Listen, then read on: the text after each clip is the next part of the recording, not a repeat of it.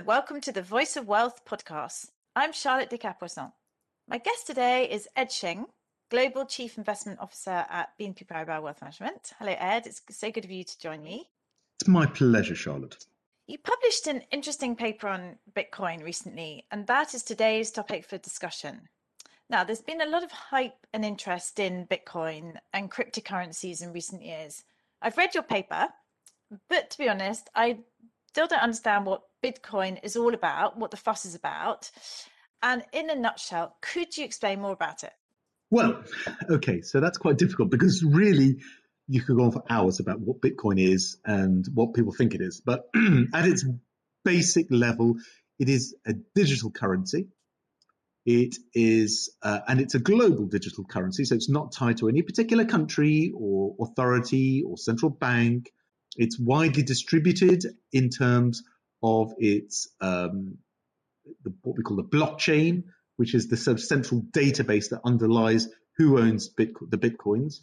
And in a sense, that is the attraction. The attraction of Bitcoin is that it is not able to be controlled or manipulated by any central authority, whether it be a national government or a national central bank. In the same way that, for instance, the US dollar, the euro, the pound sterling, or any other national currency can, in theory, be to some degree manipulated or controlled by the national authorities. So Bitcoin doesn't have a national authority of the same ilk. What it does have, it has an underlying algorithm that determines how Bitcoins are distributed. And probably one of the most important things about Bitcoin, which sets it apart from these national paper currencies, is that there is a hard limit of 21 million Bitcoin. There will never be, according to the algorithm, any more than 21 million Bitcoin ever in circulation. And indeed, there are about 18.6 million at the moment, and that rate will grow, but very slowly until it reaches 21 million. So that, in a nutshell, is Bitcoin.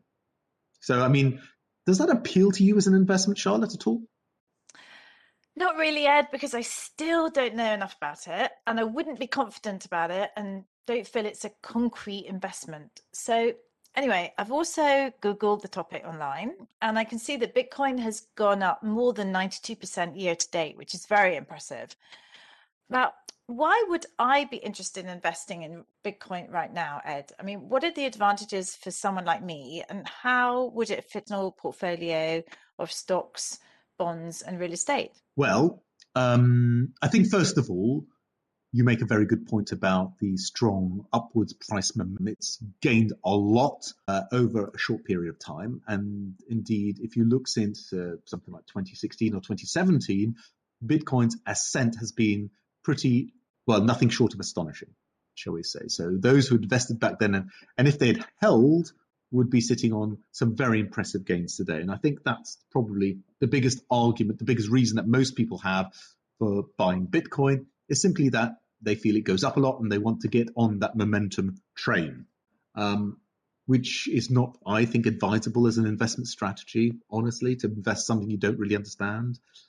But there we go. That's the main reason. I think there are some valid reasons for investing in Bitcoin, namely for those people who live in countries where either there is rampant inflation or rapidly depreciating currency.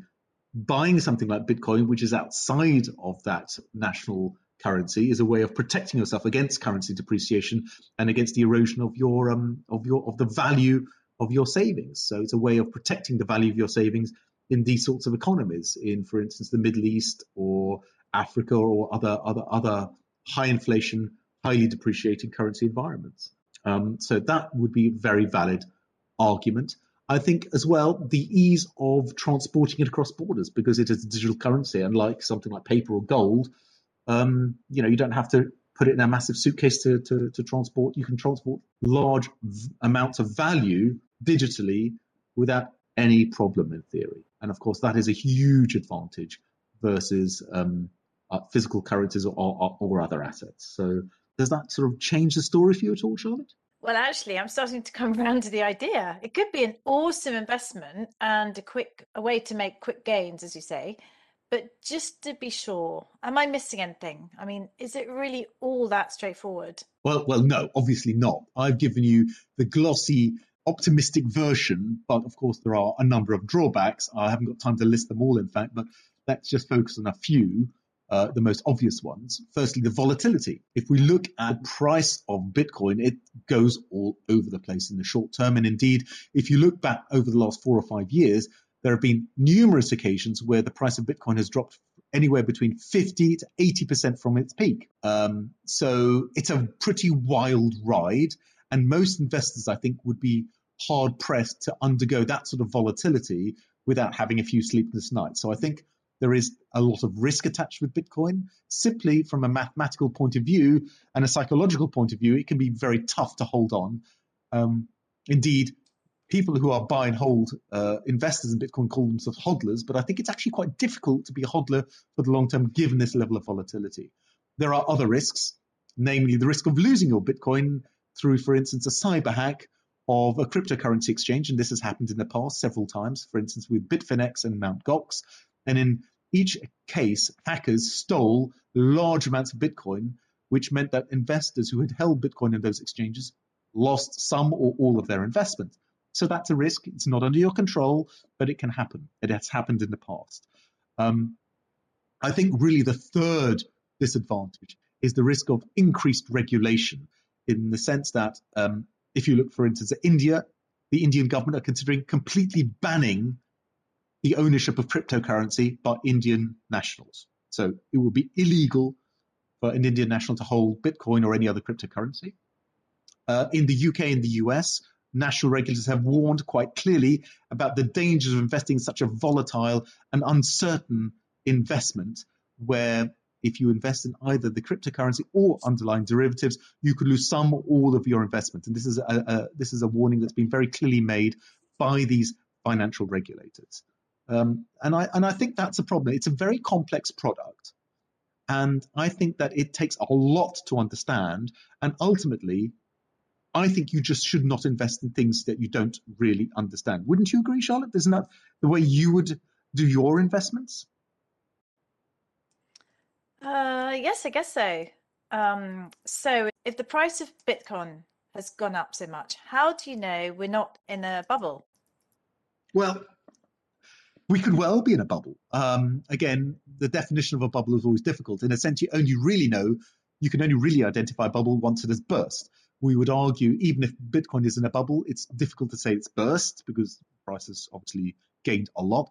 But there are several characteristics that are very reminiscent of an investment bubble of the type we've seen before.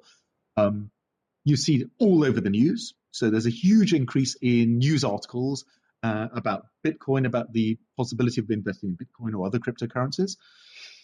On top of that, you've had this very rapid price appreciation, of course.